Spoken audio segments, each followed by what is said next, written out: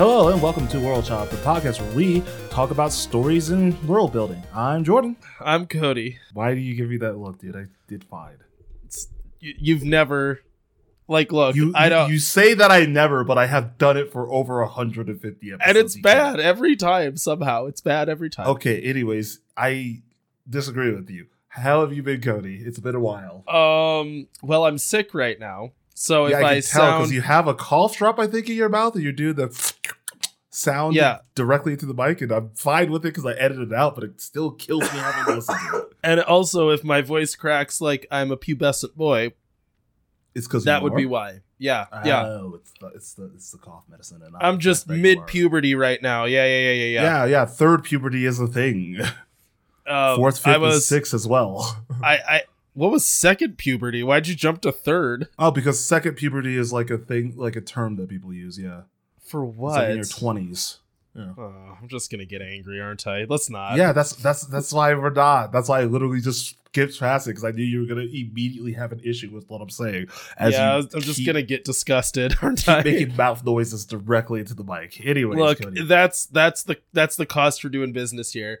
Yeah, I was on the phone a lot today, and I'm sitting there on the phone like, "Hi, how are you?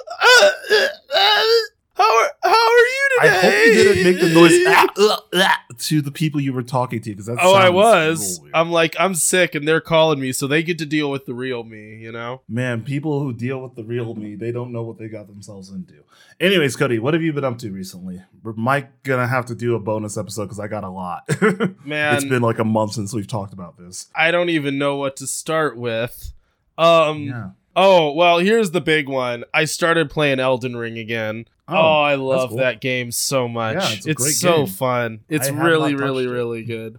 Oh, have you not played it at all? Well, no, I've played it, but I haven't touched it since I played Horizon, which was like 6 months ago. Yeah, I was playing it for a while and I stopped and I thought I was almost done with the game. Nope. Not even close. I could tell you that you weren't even close. But I wasn't even a third done. I have so much more to do. I know, because I remember around whereabouts you told me you were playing at, and I'm like, you weren't even remotely close to beating the game. I beat Caelid though. That's I think probably the latest big thing that I did, and so with the festival, I was like trying to beat that by myself, no summons at all, and then I was reading online, like, you can summon like 50 people, and I'm like, I just summoned everyone all the time. You just go in, everybody. Start like, let's go, bros, and then like have the whole army after you, and they. I had him down 3/4 of his health bar gone by myself, just on horse with rock sling and good timing, and I was like, you know what, I could get this alone. But instead, I'm summoning everybody, and then I beat it that time. It's kind of a cool moment when you just have like a whole. It is like chasing. It's fun, but it's like 15 guys all running towards him, and I'm just standing there on my horse, like rocks, rocks, rocks, rocks, rocks. Yeah, I only know one move, and it's throw rocks at people. It's a lot of what effective. I do. It does a ton of damage and also staggers. It's a great move. It fires delayed enough that if you cast and the enemy auto dodges, they dodge and then get hit. Yeah, that's great. In terms though of like things that matter that I have been into recently, I've watched some pretty good movies recently. What have you watched? The Banshees of Inisherin. What the frick is that? Is that the one with Colin Farrell and same guy from In Bruges? Where he's just like, very good movie. I just don't want to be your friend no more. I find you boring, and then everything is horrible. Yeah, I like that idea when it was them as two hitmen though. Well, it was slightly different. That's what In Bruges was about. Was them as two hitmen, like, hey, you kind of suck. Well, which those actors I do really like Colin Farrell. Unless he's a bad dude, then I don't like him, but I think he's fine. I think that's up in the air. I don't know. I cannot keep track sometimes. Anyways, neither can I, so I'm just not going to try. And then I also watched Amsterdam right next to that. Which one's Amsterdam? It's got what are their names? Hang on. How is it? Just look this up myself. I can't even. Yeah. 2022. What is Amsterdam? It's got Margot Robbie, Christian Bale, Taylor Swift, Anya Taylor-Joy, John David Washington, Rami Malek. I have no clue what this movie is. Well, it was pretty good. I enjoyed it. Doesn't tell me what that movie is. It's about like this group of people that became friends in World War I having a spy mystery happen. So they're all, not all of them, but sort of, they're all like World War I veterans that have come back to the States and, you know, like live a life. It's pretty humorous. It is a lot about punching Nazis, which, Good. you know, We need more of that. Yeah, I'm never gonna sit here and be like, oh no, a movie about hurting Nazis, it's the worst. Like, no, I mean, I'm into that, so fine. Yeah, no, it's great. You gotta punch Nazis, dude. It is hilarious. It's sort of like when I watched The Green Knight and The Northman back to back. Watching these two movies back to back are worlds different. Yeah.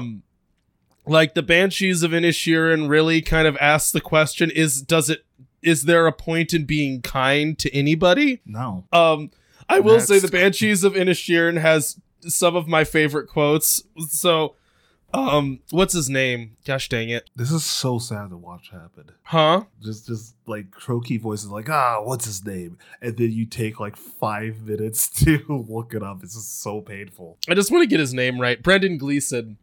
Yeah. Brendan Gleeson is talking Domhnall Gleeson's dad. Is he? I think so. I'm Who pretty is sure. that? Isn't Domhnall Gleeson General Hux? Oh. Whoa, really? That's hilarious. Yeah, Domhnall Gleeson. Yep, that's exactly who that is. Wow, they do not look even kind of similar. He looks like a walking skeleton and his dad looks like a human sausage. Jeez. Yeah, no, they are absolutely related. I always forget that until I hear the last name. It's like, oh yeah, it's like those guys are related, huh? So Brendan Gleeson is in a confessional talking to a priest, and he's like saying all this stuff, and the priest is like, "Is that it?" And Brendan Gleeson's like, "Yeah," and he goes, "You don't feel like you should confess for slapping a cop in the face?" And he goes, "Father, if slapping cops is a sin before God, we should just call the whole thing off." You know what? It's worth noting in the show, the cop is like a creep. He's like the biggest dirtbag ever. Wait, a cop being a dirtbag? What? Unheard of. Well, and he's like, they're on this tiny little island, and he is like, I am the law, and no one takes him seriously, you know, and like, he's harassing someone, and Brendan Gleeson just comes up and slaps him and just lays him out. Goes to confession, and they're like, do you feel like you should confess for punching that guy? And he's like, no. Nah, dude. No, that one was cool. I'm good. I'm perfectly okay with that. Oh, man. Yeah, both of those movies I found very enjoyable to watch, but in terms of tone and messaging, it's like Amsterdam is the power of friendship, right? Like that's... And that okay, can... anime. Yeah, well, that's not, you know, whatever. And that can transcend any bounds, right? So the story focuses on a military unit that were all like black soldiers, and they can't get an officer to work for them, right? So, or work with this unit of soldiers. Christian Bale is like this outcast whose family like kind of forces him to join the military to try to get rid of him, and is a lieutenant, and they're like, will you take over this unit because no one else can do it? And he's like, sure. And they all become friends. So like the backdrop is very much about like wounded and minority veterans in America and like the struggle of being them while Nazis are trying to take over the United States. And that's kind of like what the plot is. It's like this band of wounded veterans trying to stop Nazis from taking over America. Sounds like this is a story that could happen like right now. A band of people trying to stop Nazis from taking over the United States. Interesting. It is also a true story, sort of. It's like that was a conspiracy that almost happened. Like there was like a Marine general that like was offered money to basically be like, hey, do you want to get a bunch of veterans to start a Nazi party in the States? So yes, that was a real thing. Literally something that's happening in America right now. Nazis are somehow coming back for it. No reason. Stay out. I don't think they ever left as much as people. Yeah, no, yes, okay, yes. That is the thing. They just never left, yes. But still, like, very much the power of friendship. It's all these friends working together to do something good. And then Banshees of Inisherin is like, what if none of it matters? Like, maybe we should just... It is very much like that thing where he's in confession. He's like, maybe we should just call the whole thing off. Well, that's good. Is there anything else, bud? I read a book that reminded me of the show The Venture Brothers, and I love the show The Venture Brothers, and I tried to get my friend. It's called Hench. It's about henchmen, which Venture Brothers is kind of about henchmen, so it just made me want to watch The Venture Brothers again, and I'm sad that no one cares about The Venture Brothers as much as I do. Yeah, unfortunately, that's not a thing people care about. The problem is, like, I think in Venture Brother gifts that don't exist. Like, there's one where a old superhero screams, "Wonder Boy!" No, that's not a gif I can find, but that I think yes, also that ignore me. Ignore me. Yeah, I texted that to one of your friends the other day when I was asking about stuff I should bring to a New Year's party. I was like, yeah, never mind. Ignore me. I think you can say Diana. She's been on the show. No, it was Kelsey. Oh yeah, she's also been on the show. Never mind. Yeah. I think you can call Kelsey your friend too. I don't think you have to like caveat this as my friend. I was just not trying to like blow up her spot and say her name on a show that like she doesn't like, other than the one episode doesn't really like pop in on. But anyways, I'm gonna blow up Kelsey's spot. Sometimes Kelsey says really hilarious and embarrassing things. You should ask her some of her best of stories. I have heard some of like her greatest stories, and they're very good. Anyways, pretty Cody, good. Is that all? Can I now move to talk about the 50 million things I actually did, which is abnormal for me? Sure. Yeah, we can move on. Yeah. Why? You look very upset that I was moving. I'm very egocentric, so I don't like it when you talk. And I legitimately hate you. Legitimately hate you. Okay, so we'll start all the way back at the beginning of Wait, can I pause real quick? I just want you to know the reason I am the way that I am to you is because I feel like you have too many friends that support your independence. I don't, autonomy. Though. I literally don't. I don't care. I don't care about you. What I'm saying is, like, I don't care about you, Daddy. I want to be your Severus Snape. Like, my goal is to be your nemesis. Oh, yeah, so to still be seen in a good light, even though you're a complete piece of crap to me this entire time? Yeah, that's fantastic. That's exactly what you are. It's just because somehow you're worse. You're in love with my wife somehow? Or, sorry, my mother, I guess, technically? You're what? Yeah, I'm not in love with your mom. Yeah, well, that's what Snape was to Harry Potter, was he was in love with his mom. I've never met your mom. I don't know anything about her. I really hope you never meet my mom, because I'm a little bit... Can I be honest with you? Can I be honest with you? Yes, what? Let me talk about my stuff! I'm a little bit scared to meet your mom someday because she listens to this podcast, and I've like said some things, and I'm a little bit scared to meet her now. I feel like I've said worse things than you on a constant basis. I'm glad you feel that way. On a near constant, we talked earlier before we started the show where it's like, yeah, I'm pretty sure every story I've ever written for this show that like I have someone die, and it's like, yep, literally, except for the audio drama, every single story I wrote, someone dies in it, and it's like need to brighten up the mood a little bit. But anyways, the stuff that I wanted to talk about, you know, that thing that like barely happens in the show because you spend half of the like pre-talk talking about your own crap because you like to hear your own voice. Nemesis. None of that is untrue. None of what I said was untrue. But yeah. So let's start at the beginning of break. I played Bloodstained: Ritual of the Night, which is a Metroidvania. Oh, yeah. It was fun, and never beat the final boss because it's one of those things where it's like, oh yeah, every boss, like every time you get hit by anything, no matter how high your armor is, it's gonna do like a tenth of your health. And it's like, great, 10 times that I'm dead, and like the only way to stop that is through healing potions because there's no way to self-heal other than blood drain, and I'm not gonna spend all my time freaking grinding for blood drain. We're not doing that. But yeah, I really liked the game. It was fun to get back into like another Metroidvania, kind of explore, run around, fight cool bosses, cool enemies. It was cool, but too much damage, and also the story was just like, I really don't care. I just like want to see some cool bosses. So Bloodstain was first. Then I watched. I think I talked about Bullet Train last time. Maybe it's been a while since we recorded about Bullet Train.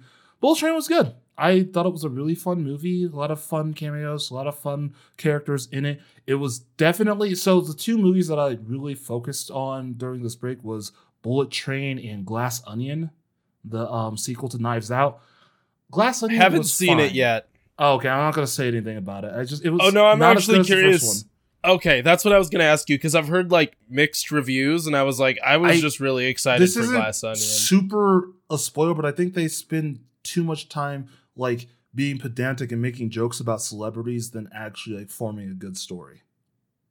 I could see that. I can see that. But I mean, look, it was fine, but I still had a lot of fun watching it. But Bullet Train, I thought was like legitimately good, even though it's one of those things where you watch like, okay, this is kind of ridiculous, but it was just a lot of fun. It was just a lot of fun to sit down and watch this crazy story unfold. And yeah, just I have no real complaints about it. We need to talk about something real quick. What? Bloodstain Ritual of the Night is the game you're talking about? Yep, what about Bloodstain? Is this just a cat with horns glued on its head? Am I looking at a cat with horns glued on its head? One of the enemies is just the cat with horns. Like very like almost photorealistic cat with horns. It looks like it's photoshopped in, Jordan. Yeah, that is one of the enemies is just, and there's also a dog with horns as well. Yes. Just like that's very weird, Jordan. Jordan, that's very weird. It's fine, Cody. It's a Metroidvania. You're allowed to do weird stuff with. Well, Metroidvanias are frequently weird horny, so you know. Do you say weird horny?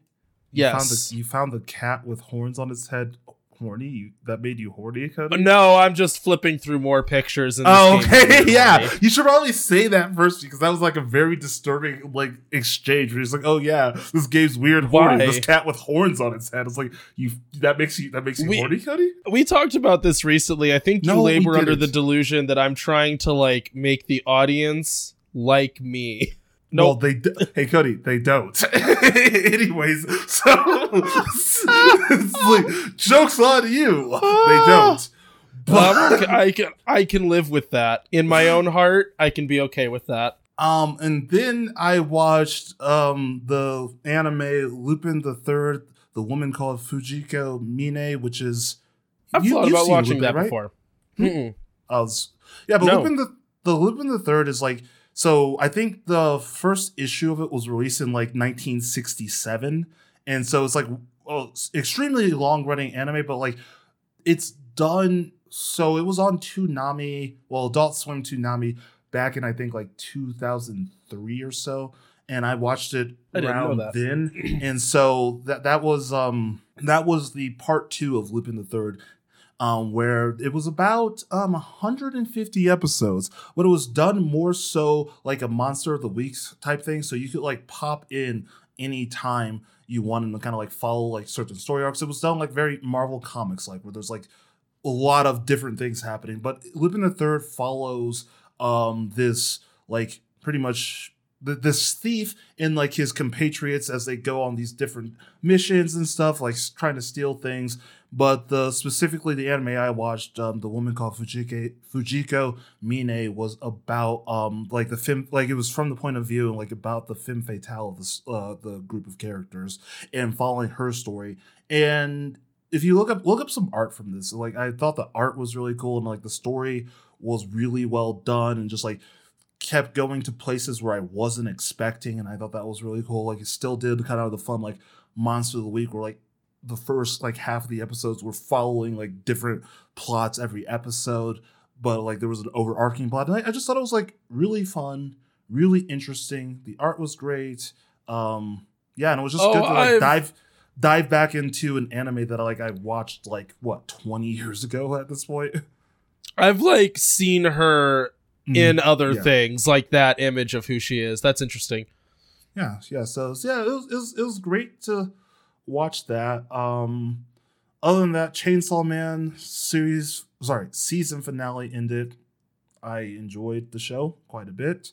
There's like a small group of people who didn't like the adaptation and are trying to get a petition filled out so that they will do it again, which doesn't work. They tried that with Game of Thrones and had way more people sign that petition than the 2,000 people who signed the Chainsaw Man petition, while the other like 90% of people who watched it thought it was great. So it's like, okay, guys, nerds are dumb and bad. Yeah, I was gonna say almost always dumb and bad.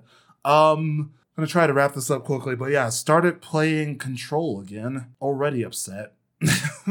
What game was that again? It's the kind of like you are investigating like this like secret government organization. Yeah. Done by the same people who did Alan Wake and Quantum Break. Oh, see, I've never played either of those. I've never played Alan Wake. I liked Alan Wake, but this game kind of frustrates me because it was like, I complained about this like way back when I started playing it the first time, where like I like it, I like the aesthetic, I like the story they're starting to weave, but one, no mini map, which is kind of annoying because it's a very confusing building, and two, the other thing that they do that annoys me is that like the enemies both way too aggressive, way too much damage, and no difficulty slider, and I am even doing it with a health regen mod, and it's still pretty hard. And it's like, this game isn't supposed to be hard. It's not supposed to be a hard game. They're just like, it's not like Dark Souls hard, where it's like when you die a lot in Dark Souls, usually it's your fault. Like yeah. There are the things where it's like, okay, I shouldn't have tried to take that extra hit at that boss, or I shouldn't have tried to face 4 guys at the same time. That's why I died. But this isn't like that. It's just like, why did one hit take half of my health away?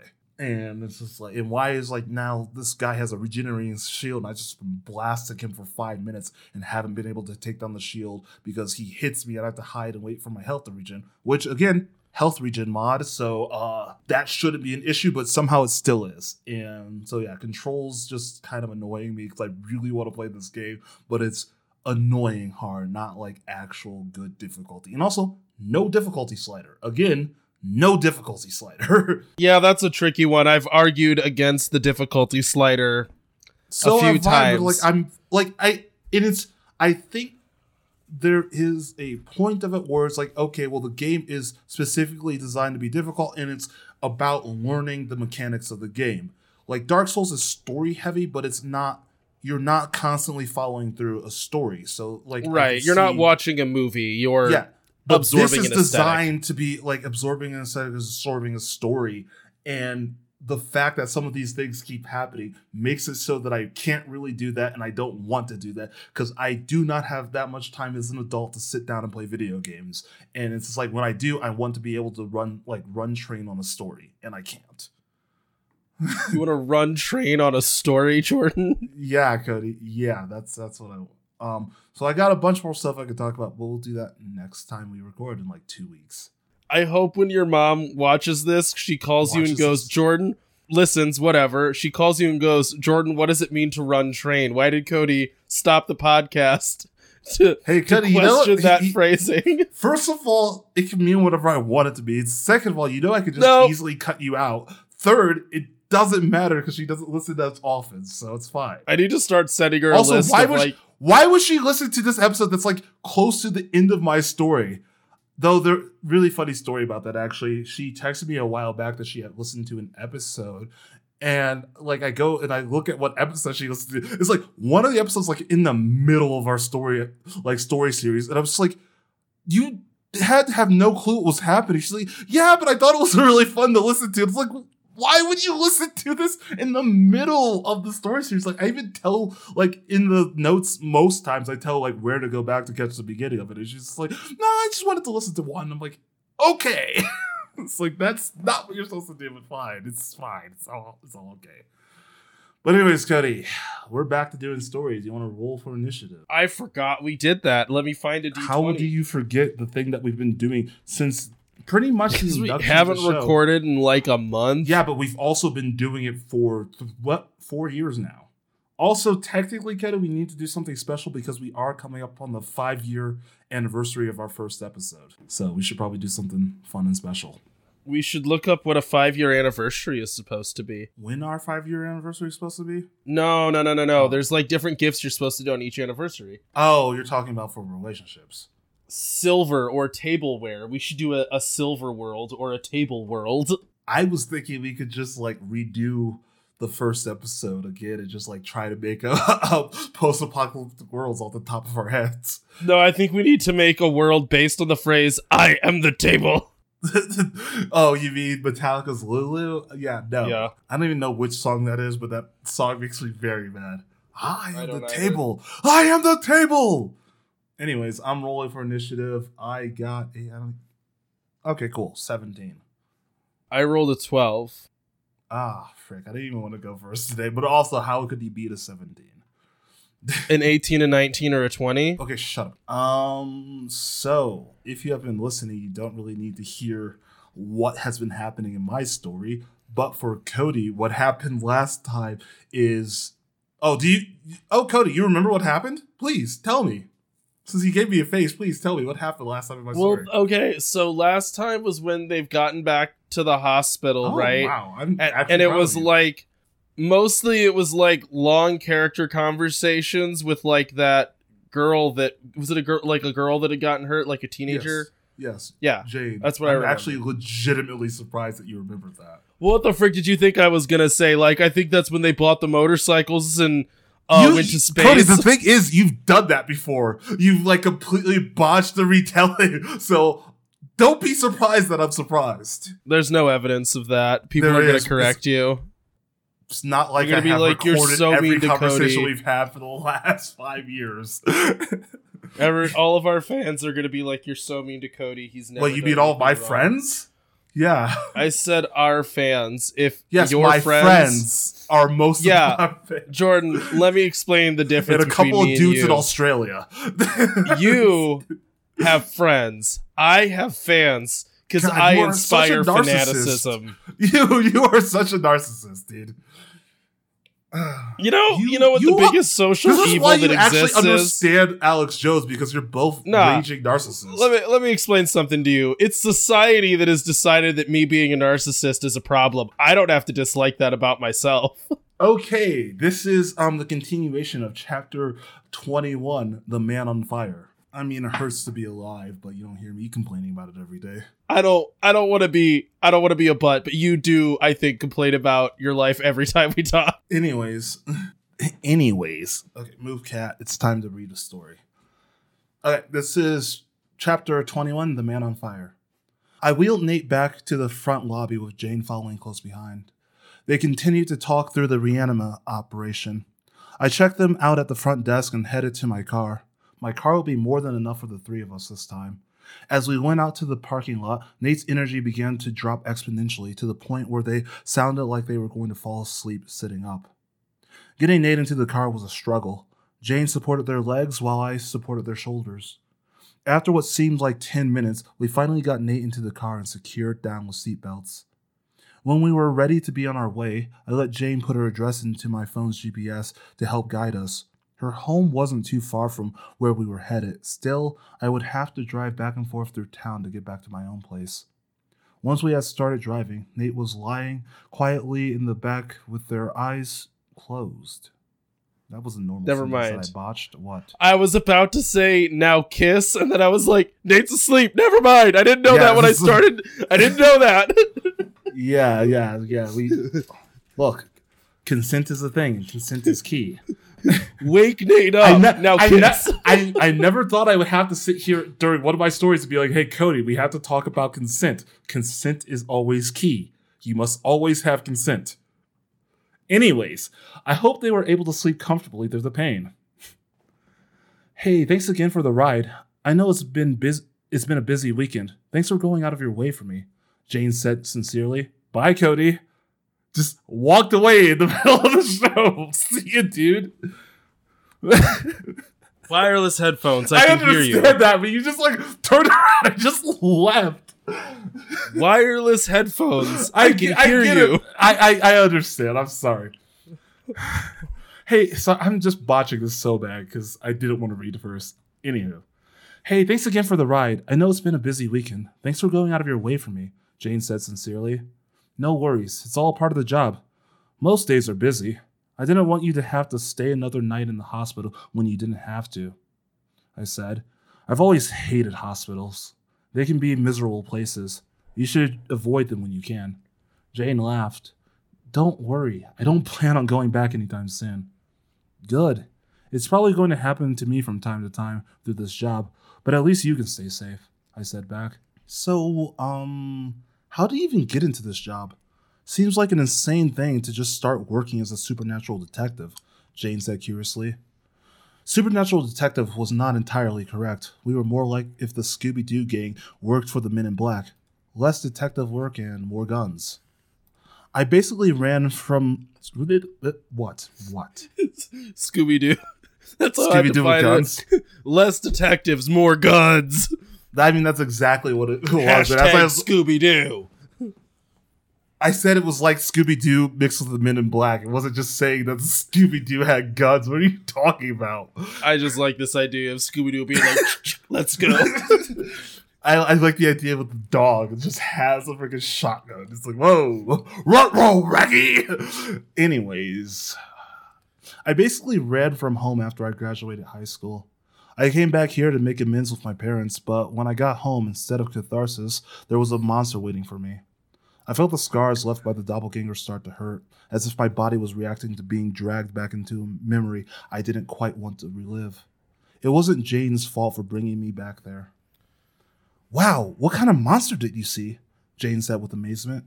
I could see how something like that could excite a kid who had always been interested in monsters, but to me, the doppelganger was still a point of terror. It was a monster that looked like me when I was a kid. It wore my face, sounded like me, even walked and moved like me. Then, when I pissed it off, it transformed into a ghoulish creature and attacked me. I still remembered the scene exactly as it happened. That sounds terrifying. What happened after it transformed? Jane said, eyes widening. I took a second to breathe and think. Most days I was fine and could shut it out, but every time I was forced to think about it, it hurt like hell. Unfortunately, my parents didn't make it. Hell, I'm surprised I even made it out alive. I was barely able to fend it off. I woke up in the hospital about a month later, covered in scars from the attack. Holy crap! I'm glad you're still alive, she said genuinely. Genuinely? I don't freaking know. Don't look at me. Do you think it's genuinely? I don't care, Cody. I don't care. It all seems crazy to me. After going through all of that, why would you join a company that does this stuff all the time? Honestly, I wasn't planning on it. When my boss came to me with the offer, I wanted to run for the hills and never look back. Though, the day after I woke up, I saw a woman who had lost her parents too and was in as bad a shape as I was. I decided I wanted to make sure that no one else ended up like us. I know it's a dumb, lofty goal, but I believe if I keep going, I can make a difference. It all sounded stupid saying out loud, even though it was something that I wanted to hold true. Deep down, it felt bad that sometimes I forgot about Alexis. It was all because she got jumbled up in all the memories from the doppelganger incident. Truly, she was the reason I agreed to work with No Name. I wanted to try and change things for everyone facing anomalies. I think you will do it. I mean, you helped me out, so that's cool. Jane's attempt to be supportive was welcomed. Thanks, I'm going to keep on trying. There was still a hurricane swirling through my mind. I knew the only way through it all was to keep moving forward. Hey, Danny? Jane said shyly. What's up? I responded. Her quiet tone was slightly alarming. Thinking about all this and your story, I need to come clean about something, she said quietly. I guess I wasn't completely honest with you before. What do you mean? When we first talked, I said I had been into monsters and paranormal stuff as a kid, she said after a slight pause. Yeah, I remember. Well, that's not necessarily true. My mom used to watch old monster movies and weird horror things, so it was a natural thing to have monsters in my life. I wasn't crazy about it or anything until I saw something as a kid, Jane said slowly, as if she was contemplating every word. What did you see?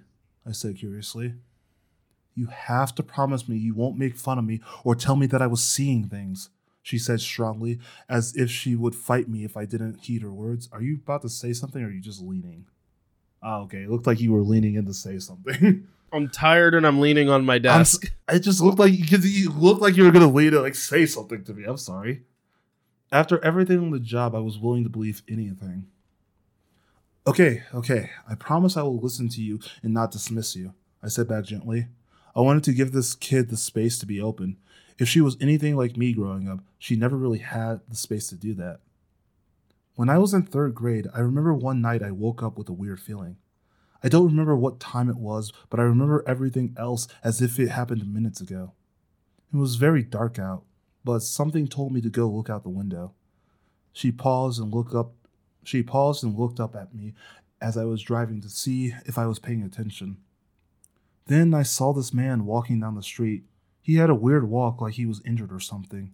He was dragging his back foot and his shoulders were weirdly slumped. I wanted to go get my mom and see if she could help him, but before I could turn away, he burst into flames. I remember trying to scream at the shock, but like a bad nightmare, no sounds came out.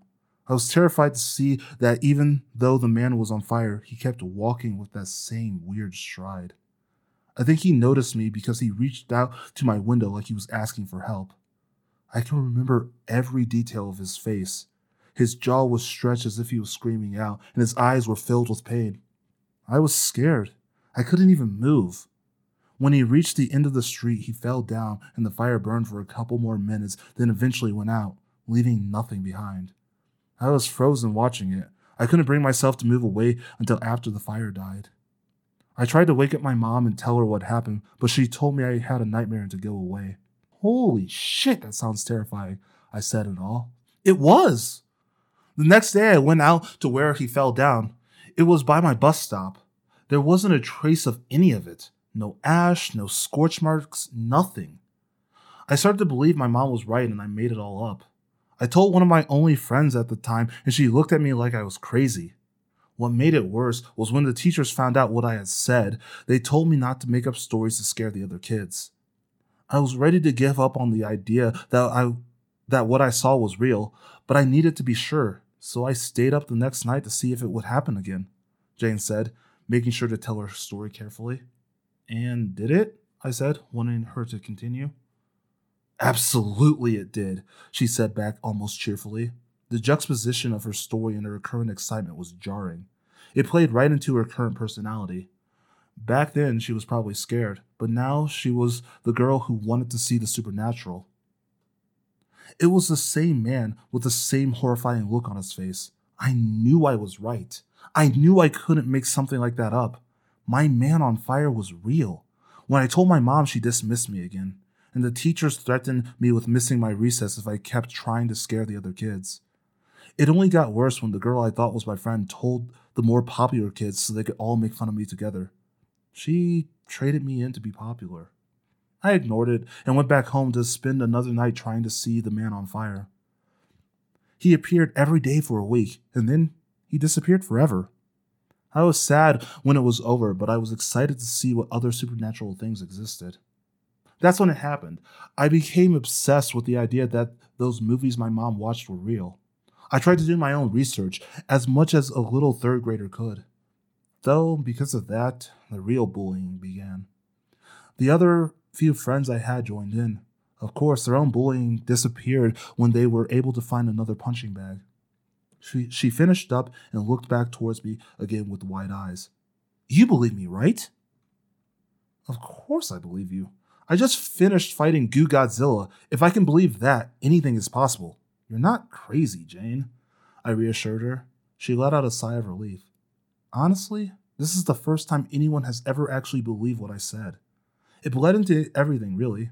It didn't matter if any story I told was true or not. Everyone would think I was making it up. The teachers were even doing that too. Even now, they treat me like a 5-year-old with an overactive imagination. I'm not over-imaginative. I know there are other things out there like my man on fire or that monster. I want to prove that. Even back when I was in elementary school, I knew that even if I could find all of the monsters and ghosts in the world, it wouldn't matter if I didn't have proof, she said with passion. Well, sometimes seeing is believing for people, I responded. I knew too well that if I told anyone outside of No Name about what happened to me, I would immediately be admitted into a mental institution. It was the same everywhere. People were more willing to believe someone was crazy rather than the idea that the supernatural could be real. Exactly. That's why I saved up every single penny I found, an allowance that my mom gave me from the day I saw my man on fire. I did a newspaper route, I mowed lawns, or whatever else I could do to make as much as I could. Last year, I was finally able to afford this, Jane said, thrusting her camera forward. I bought this, a few other lenses, and a cool little case. It cost every penny I had. Still, it was something I got all on my own. It's my one prized possession, the one thing I have that no one else can take from me. Nothing else matters to me other than this camera. I also got pretty good at photography after a bit. I wanted to use this camera to document any other supernatural occurrence I came across. Then no one will be able to tell me I'm wrong. I want to show everyone that I was right this whole time, Jane said excitedly. I let out a short laugh. I knew I needed to say something. I felt Alistair and Eli's distant judgment weighing on me. I get how you feel and definitely go for it. Though, I truly hate to deliver the hard line. You know you can't show those pictures to anyone, right? We are really going out of our way for you by letting you keep them. I know. That doesn't matter too much. I know the truth now. At the very least, I can show you and Nate, now that I know you guys exist. I don't feel so alone anymore, she said, smiling to herself. Even through the monster attack and the broken arm, this whole thing brought her a sense of joy. Maybe one day I'll get to show the world, but for now I promise to keep things between me and you guys. Thanks, I know I can count on you. She reminded me of myself when I was younger. Seeing someone else struggle with bullying like that made my heart sink. I wish there was a way to change things, make sure no one else had to deal with it, but unfortunately, that's how things were in high school. Kids were vicious for no particular reason. They tore each other down without a second thought. Hey, I continued after a long pause. I was bullied when I was in school too. Kids suck. A lot. What they say and how they treat you isn't a reflection of you. What you like is up to you and you alone, and they can't tell you differently. If hunting monsters and photography are what you like, then do it to the best of your ability. Ignoring others is easier said than done, but remember, in the long run, nothing they say matters. You know the truth, you like what you do, and really that's what is important. I truly wish that I had someone to look out for me when I was a kid. My brother more or less let things happen, and my parents were too busy trying to mold me into what they wanted, so they didn't really have room to care. I wish there was someone out there looking out for me. Jane was young enough to be my little sister. I wanted to take the moment to give her brotherly advice I wish was there when I was her age. Maybe I wouldn't have grown up to worry so much about what others thought about me. Thanks, Danny. No one has ever been this nice to me. It's really cool, Jane said with a smile. Oh, hey, that's it up ahead. The GPS directed me to turn near an old apartment complex. It wasn't necessarily run down, but it could use some work. There were 3 long 2-story buildings that ran parallel to the main road. It looked more like a motel than an apartment complex. The buildings were boxy and separated by each apartment. The upper floors had balconies, and the lower floors had dingy patios, surrounded by what looked like dry, water-hungry grass. It was a small place, but Jane didn't seem to mind. To her, this was home. She sat up straight and began to gather her stuff up as I pulled in front of what the GPS told me was her building. Hey, I said as she was gathering her stuff. I grabbed a loose piece of paper and a random pen and began to scribble on it. I know you're not going to give up your journey to find more anomalies. If you ever find one or need any help, just call or text me, okay? I said, handing Jane the piece of paper with my number scribbled on it. Really? Awesome, thanks! It's like I have the number to the president. I promise I won't bother you too much. Jane opened the door and got out of my car. Seriously, thanks for everything, and hope you and your partner feel better. Bye, Danny. With that, she closed my door and ran off to her building. I waited in my car to make sure she got into the apartment okay. Don't get too attached. Nate's voice suddenly came quiet and stern from the back seat. The sudden break in silence of the night caused me to jump a little. I looked in the rearview mirror to see Nate wide awake staring back at me through the mirror with a cold expression on their face. Their dull blue-gray eyes cut through me. I thought you were sleeping, I said, trying to ease into the conversation. I got maybe 5 minutes, then I woke back up, heard most of your conversation. I'll say it again. Don't get too attached. What do you mean? I was being friendly, I said back carefully. I could feel Nate's anger from the back seat, but I didn't know what had them so tense. You can be friendly, but she doesn't need to be dragged into all of this, they said. I'm not trying to drag her into this world of ours, but she kind of wants to be in it, I said, back scrambling to defend myself. She doesn't need to be. Look at what these anomalies do to us. They break us down over time. You broke your arm, and I almost got eaten. This isn't a normal life that anyone should live. I know she wants a deeper look at this world, but if it's at all possible, I would like to keep her out of it. I could see where Nate was coming from. The job almost killed the two of us. We were going to keep seeing jobs like this again and again. Even though it was fun and exciting to Jane, that didn't mean this job wasn't extremely dangerous. I know. If this is the road she wants to go down, I'll make sure she doesn't go too far, I said back sincerely. Like you said with me, I'll make sure nothing bad happens to her. Nate let out a sigh, and their cold expression dulled back to a soft but tired look. I'm sorry to come at you like this, but that whole time I was wondering to myself, what would my life look like if I never joined No Name?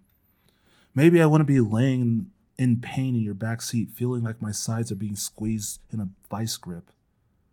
I don't want her to end up like this. I don't want her to end up like us, struggling to survive because she chose to take a step down this path. I guess I'm feeling the weight of all this right now. Maybe we are stuck in this life. I get you. I feel the same way all the time. I don't really know what to do other than keep going. I know. I wish there was a way to keep her safe, but I feel like with this new development in her life, there is no keeping her away. Be careful and make sure that kid stays safe. That's all I ask. We probably won't run into her again, but still, be careful. I put the car in drive and began heading towards Nate's apartment. If Jane was going to be a regular in our lives, I didn't know what to do. I understood Nate's sentiment, though. I didn't want anyone else to get hurt. We barely let Stan in and he was killed. I didn't want Jane to end up the same way. I understand. I don't think we will have too much to worry about, other than a kid fighting her own curiosity. When I said that, Nate leaned back in their seat and closed their eyes again. I'm probably overthinking it all. We'll see where it goes. For now, I think both of us deserve a long break. And that's the end of my chapter. Sorry I botched the reading of that really bad the entire time. It's okay. I'm gonna sound pretty rough on mine. This is gonna be a rough sounding thing. I haven't read this in a while because Yeah, let me tell you something. Boy, this is gonna be hard for me to read. I can't wait. I don't know how you wrote your story like months ago and are now reading it, because I wrote my chapter 3 weeks ago and I was rereading it and I'm like, I don't remember writing any of this. Yeah, it's gone. It's that I have to like reread it before like doing the show. Like I'll read through it and then like most times now, because I live a little bit further away from work now, I don't have enough time to read it before we do the show on Thursdays. But I used to like read the whole thing before the show. So that's kind of why I'm a little bit rougher on some of these chapters. And I know for a fact I was reading way too fast. Part of me wants to kind of re-record that and just splice it in, but I'm like, you guys can have like a rough reading of it. It's fine. You gotta be real, Jordan. You gotta be real. But that is the penultimate chapter. Next week is the final chapter of my story. Nice use of the word penultimate. After 2 years of doing this story on this show, I will finally be ending it all. And then I have short stories. No, ending the story, not my life. Cody gave me like, I was like, oh my god, look, no, the story. I'm ending the story, Cody. But yeah, no, I really just like, I love this story. I love that I wrote it. I'm going to write a sequel to it, all of that. But I really just want this to be over because I've been doing the same story for 2 years, Cody. 2 full years. It needs to die. If we hit April without me finishing it, that's going to be literally 2 full years. Anyways, Cody, please, like just next week. Oh, sorry, week after next, I'm traveling for work. But next time we do this show, no matter what happens, I need to freaking finish that story. I'm close too. Okay, I need to find my story again. Yeah, take your time, buddy. It's not like you had literally 25 minutes to do so. Yeah, that's a fair point. I can't really argue with you on that one. Oh, I'm very quiet. Yeah, it's not like you were sitting there for 25 minutes while I did my own stuff. You could have just pulled your story up the entire time, but it's fine. I'm going to apologize for weird I'm sick audio. It's a thing. It's fine. Sorry, we're getting another cough drop. Yeah. You're lucky I'm not making you take a break for me to make a cappuccino. I mean, you don't make a cappuccino right now, dude. But I could. It is 9 o'clock at night. Don't make a cappuccino. You'll never sleep, and that's just going to make you feel worse. What are we doing here? If you drink cappuccino and then take melatonin, it does not. That's not how that works. Stop. Yeah, that's not how that works. It is how it works. No. Oh my gosh. Is that like the same thing as doing heroin and meth to find an equilibrium? Like, I'm too high. Also, heroin. not how that works. I will say low. With caffeine and melatonin, the dosage of caffeine is much higher and stronger than the dosage of melatonin. So it doesn't. No, that level just depends out. How many melatonin you take. Okay, how many melatonin were you planning to take, Cody? Like 50? The rest. The rest. Oh my god. Did I tell you? Cody's the first person to ever overdose on melatonin. Did I tell you about when I was in Colorado and I couldn't sleep and I wanted melatonin and I took all of Eric and Diana's kids' melatonin that they had for Talia? How much did you take? Well, it's kid dosage, so each gummy was like 0.5 milligram. So I was like, handful. You took all of the melatonin left for a 4-year-old. For a 4-year-old, yeah. She couldn't have her own melatonin because you took it all. I ate a bunch of it. I bet they were pretty mad at you. I don't think they were that mad. I would be. It's like, dude, that's for my kid. Well, ask Diana next time you see her. How mad were you when Cody ate all of your kids' melatonin? I could literally just text her right now. Okay, so some notes on this chapter. This I feel like should have been part of my last chapter. It's kind of rounding out that scene, sort of, so it's odd in its placement. It's from Leonard's perspective.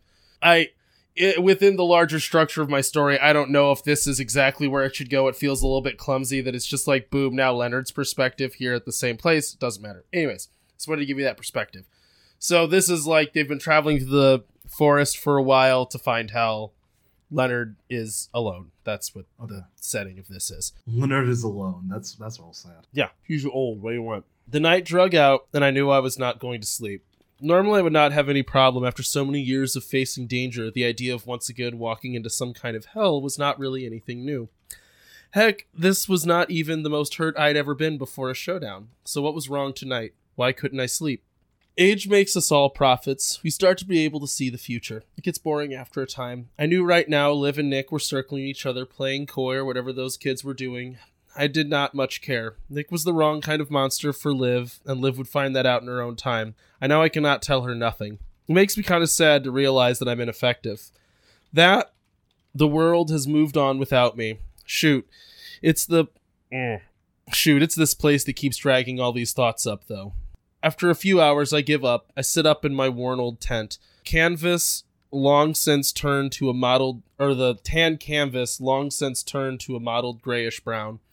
The threadbare cot starts to feel like a coffin. There's a little gas lamp spitting out dirty, oily light, casting my tent in sharp shadows with an acrid odor. I pick up a canteen, blow out my light, and walk outside. Our little campfire is nothing more than a few glowing embers at this point. The demon has long since fallen asleep and been slowly buried in snow. I take a drag on my canteen and shuffle through the deep white powder to find an armful of dead branches to feed our dying fire. The snow was blown and banked up around the bushes and trees. Makes me feel like we're in an icy pit. Everything sounded muffled. I start to feel claustrophobic, my heart racing, and I stagger. Then I look up. I see the total darkness of the night sky above me. And that darkness takes on its own light. The more you look, the more stars you find. Even in the narrow port through the boughs of the trees, you can find an entire expanse in those few stars. I can feel my muscles relax and the tension melt out of me. The night sky might be the first thing that ever made me feel a sense of wonder and sublime smallness. Realizing my place in the void is peaceful. I walk back to our little fire and begins and begins stuffing the branches in the embers. The fire sparks and puffs, and new flames create a warm, dancing light. I dig the coffee pot out of my tent and place it on a stone near the fire and pack it full of snow. As the fire dances around, I see a man in suspenders with a shoulder holster strapped over his dress shirt. His dress shoes still as completely wrong as they have ever been. How have you been, killer? Oh boy, Leonard's voice is gonna be hard.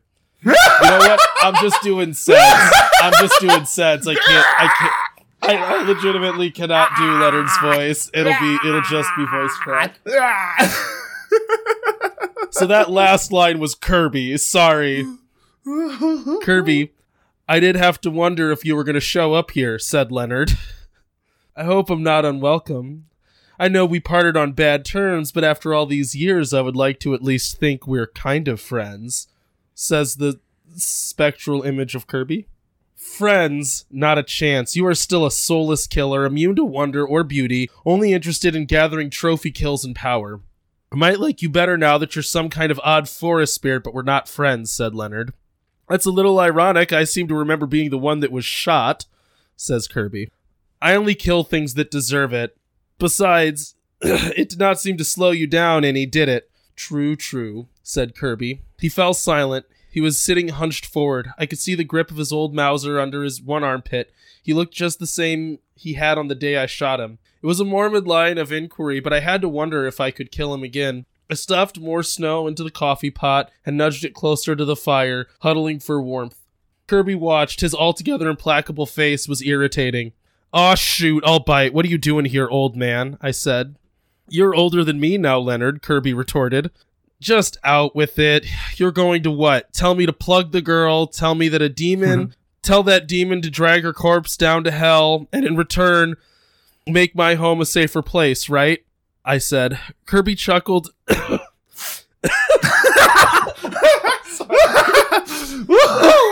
Man! This is what this dude does for this show. Like, I'm just saying, like, everybody's like, oh, well, everybody, me, I'm always like, oh my god, Cody. But like, he's dying over here, is still on the show, and I'm proud of it. What it is, like, we haven't recorded for like 3 weeks, and I'm like, I gotta get this chapter out because I don't remember it. Well, now. I'm happy because, like I said, I need to end my story, and if I don't end it soon, I might actually jump off my roof with a little trash bag parachute to try to land. But I'll actually just end up snapping both of my knees. Yeah, right. Just immediately breaking both of my knees.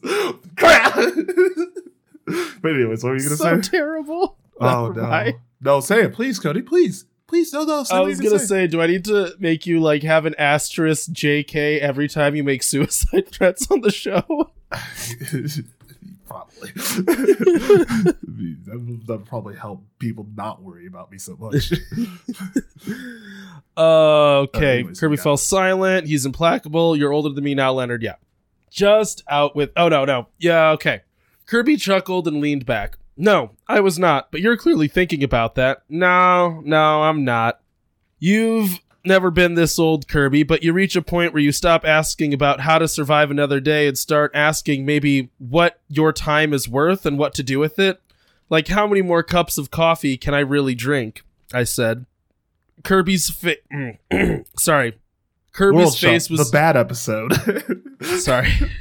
Kirby's face was visually disgusted. Do you really expect me to indulge in this idea of your romantic last ride into hell? Are you going to die for a cause, Leonard? You know I'm not this romantic. Sneered. I have to do all of these, like, text-based things now. Yeah, you have to do what I do. Kirby. Or what most authors do. I hate it. Sneered Kirby. Much to my annoyance, considering you have to haunt me, I know you're not a romantic. I wish I was haunted by someone with the barest hint of belief in some kind of larger morality. I said, I have killed gods, Leonard. I'm not about to die for the concept that one might exist. They do, and they are, by and large, wicked creatures hell-bent on dominating all the smaller things, said Kirby. That's not what I'm talking about, you fool. See what I mean? You still cannot see the potential that there is something more to all of this than just the bare fact that there are monsters. You see the supernatural on a daily basis and still couldn't find it, I said. Find what? What did I never find? Asked Kirby. an idea or an ideal, something to fight for beyond just yourself or people like you, or the people you liked. You woke up every day and struggled and risked your life and ultimately died. Why? What was all of it for? What does it all mean? I said, honestly, Leonard, I did it cause I could, and few others would have. Mostly, it was all I had left. As soon as you came into town, I was dead, Leonard. Do you know that you were my death sentence? And I hated you for it. Here you are, this young idiot riding on a horse for no reason. Hellfire, I even drove a car. You come into town, this pretend cowboy, just a foolish tough, but you were willing to get your hands dirty and you were not a coward. And someday I knew right then I would get slow and I would either retire or be retired. Sound familiar, Leonard?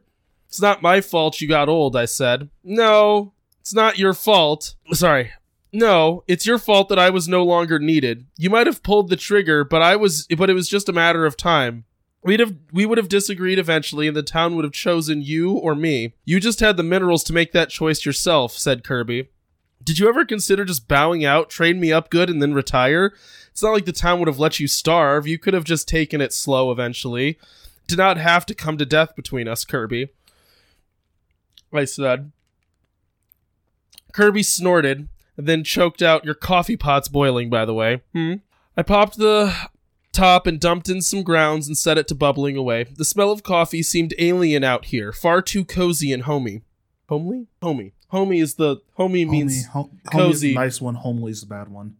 Homely means plain. The fact that those words are so similar really bothers me. What's so funny anyways, I said. You said I could have retired, said Kirby. Well... You should have been killed many times over for what you did, but yeah, you could have stepped down instead, I said.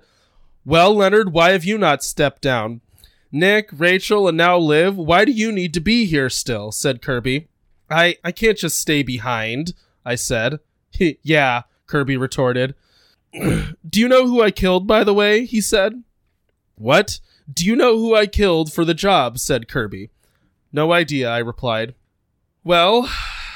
He called himself a knight of purity or some such nonsense. He wore an actual shining suit of armor, sword and shield, the whole bit. He was living in this sad little town like some kind of lord.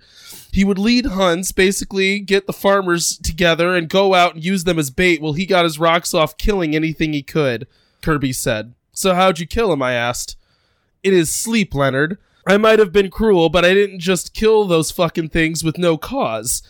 Yeah, you might be better liked, but I took that town from a real maniac, said Kirby. Sorry, this is still Kirby.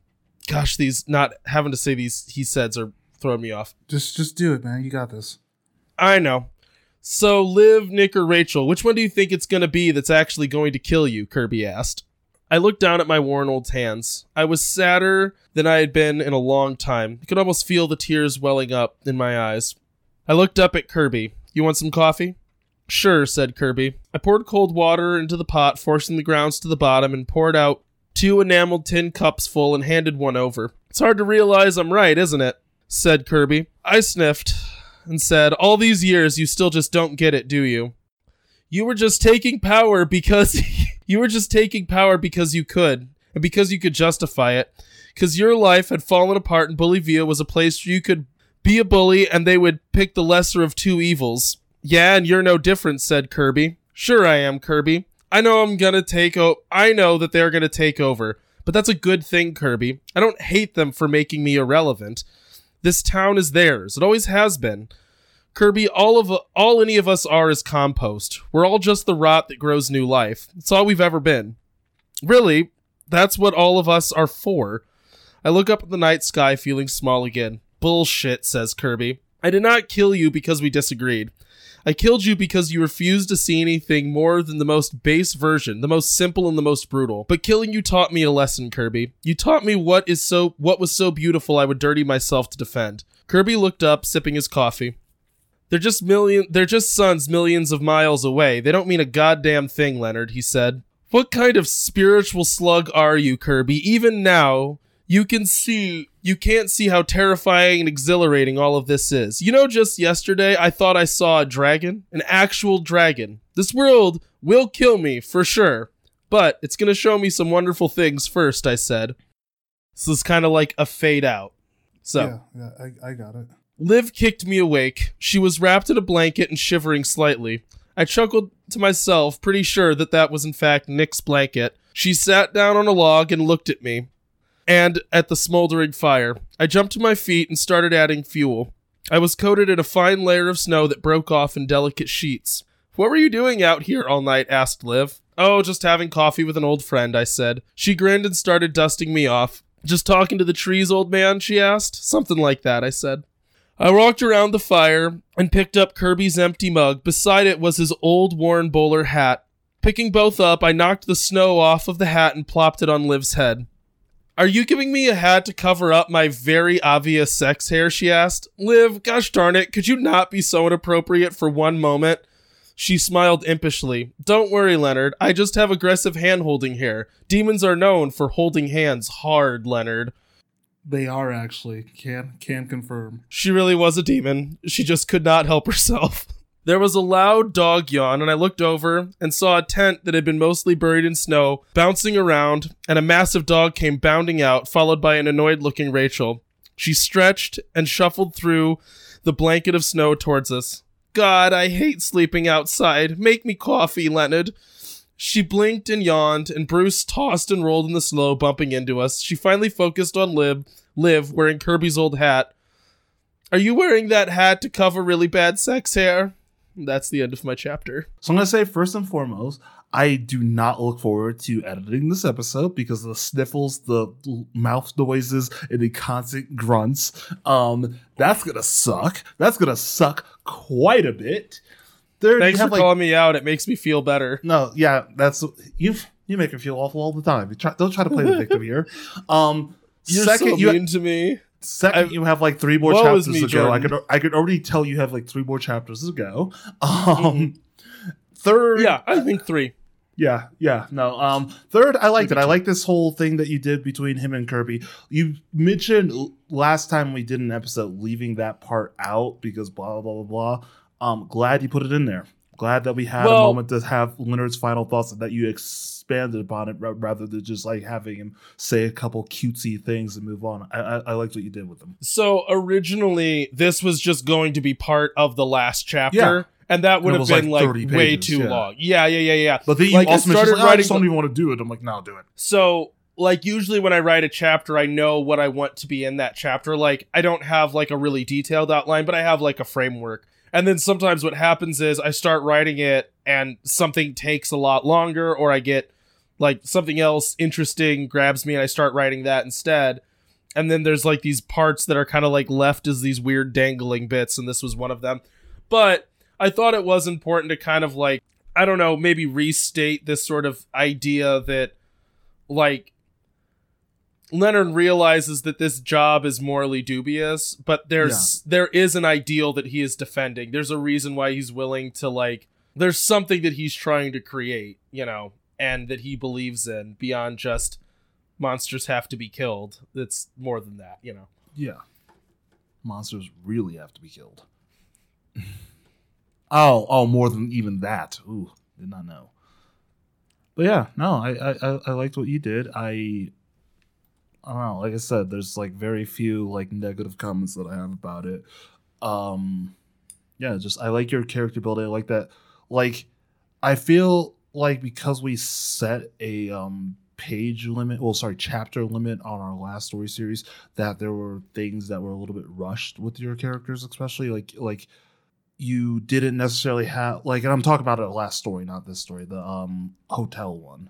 Well, bed and breakfast. Yeah. The bed and breakfast one. Where like you even said like you had plans for like the Milo character, but you didn't get that because you didn't have time to really develop that. Yeah, we had a chapter limit on that one. Yeah. Because we had a chapter limit, like I felt like there were areas that you could have really expanded on, but like we didn't have time because we set a limit for ourselves. And I think that now that we don't really have that and have the chance to like push this, like whatever stories and ideas we have, we can kind of expand way more than we did. I think we both have done that, but I do like when you're not rushed. You do take time to kind of like have these conversations. You come from a very philosophical background, and I will say like your way of thought sometimes. So I appreciate when you have the time to take the time to have your characters kind of experience those sort of philosophical ideas. I'm not saying that right, but I mean, like, I don't think I'm a good writer, in that there is a craft to writing that I don't believe that I'm excellent at. I don't think that's self-deprecating. I think you have to write a lot to get good. This is me trying to write. But yeah, I think you're doing a good job of it. With any of these stories, usually there is some kind of theme, some kind of idea that I'm going for. And, like, the theme and idea that I'm going for within this story is similar to one that I'm going for in an RPG that I'm writing right now. But in this case, specifically what it is this understanding that awe and wonder are hand in hand with fear and insignificance. Like, thinking something is awesome, like that it inspires awe, is something that you might desire, but is scary. Like, things that are awe-inspiring make you feel small and insignificant. And that feeling of the expansiveness of what is in front of you, or the strength, the power, the whatever, is something that I think is valuable, or it may be desirable or edifying to a person. Or maybe it's just something that I look for, that I find compelling, is when you feel or see these grander things. And so the idea is that, yeah, like, Leonard is a person that believes very strongly in that, and it's why he defends Bolivius so much, is that occasionally he sees things there that he finds to be not necessarily beautiful in that they're aesthetic, but astounding and awe-inspiring. And that even at the expense of human flourishing, that's something he values more. It's something worth fighting for, even if that person you're fighting is, your old partner that you kind of shot dead. Whoops. Well, and it also is not necessarily like, I think he would gladly let people die to keep a dragon alive. Oops. There's a limit. There's a point. Whoops. But it's not, it's like, no, there is a value to this beyond the banal, and that's worth striving for. Like, that morality is philosophical than I am, and it's interesting. Sometimes when there's a giant, like, monster wolf, you do have to just shoot it in the head a couple of times. Well, see, but again, you got to ask yourself, is there one of those? How many people are there? Does that kind of make that thing more valuable? Yeah, sometimes the monster wolf in my story is just a monster wolf that needs to get shot in the head a couple of times. Is it not hubris to think that we deserve to live more than that thing? Nah, sometimes you gotta blast it away, dude, and reload and blast it away again. It's an interesting question to me. Yeah, it is. It's just, I think that there's sometimes when the answer of that matters, your story, is sometimes when the answer of that doesn't matter, my story. Where it's like, oh, this thing could possibly kill a bunch of people. Guess we gotta shoot it in the head a couple of times. But yeah, no, I get, all jokes aside, I do get what you're saying. Well, maybe look at it this way. It was an interesting question that one of my friends asked. I cannot remember the context in which this was brought up, but you can just say the name. You don't have to just say one of your friends. I don't remember who it was, honestly. Wow. I think it was Caitlin, but I'm not positive that it wasn't Caitlin, Diana. You should feel offended. I know you're not listening to this, but you should feel offended. I think it was talking about the concept of putting, like, a colony on an alien planet, like, let's say colonizing Mars, and I think it was Caitlin brought up this idea that it's like, is that right to destroy what's there? Like, does it being there and untouched not have some inherent value? That, like, should we really be putting things on Mars? Like, Mars right now is untouched. That is kind of unique to Mars, And us being there would change that. And I'm like, you do have that thing of, like, I want there to be a place where no human has stepped. I think I'm going to say that has a something value. That's probably going to make you mad because I am being kind of dickish here. Not very unique to Mars because there's also a bunch of other planets that are untouched. Well, there's a bunch of other planets that humans can't touch, like, because some of them are literally, like, non-corporeal. They're like ghosts. Not Neptune, baby. Maybe it was actually Neptune. I want to say it wasn't Mars, but this point still lies that there's more than just Mars, baby. No, but it's a question you have to ask is, like, is there a value to this thing that isn't us, that isn't for us, that is its own place. I don't know. I find that fascinating. Okay, let's just do the plugs and then end the show because we've gone on way too long. Wandering Gamer Podcast. No, wait, Wandering... Oh my gosh. Okay, show's over. Thanks everybody for listening. Wandering Gamer Network podcast and Wandering_Gamers on Twitch. You can check me out at Something Against 00 and my other podcast, Side Characters, where we talk about diversity and nerd culture. Thank you for listening. We will catch you all on the flip side. Bye.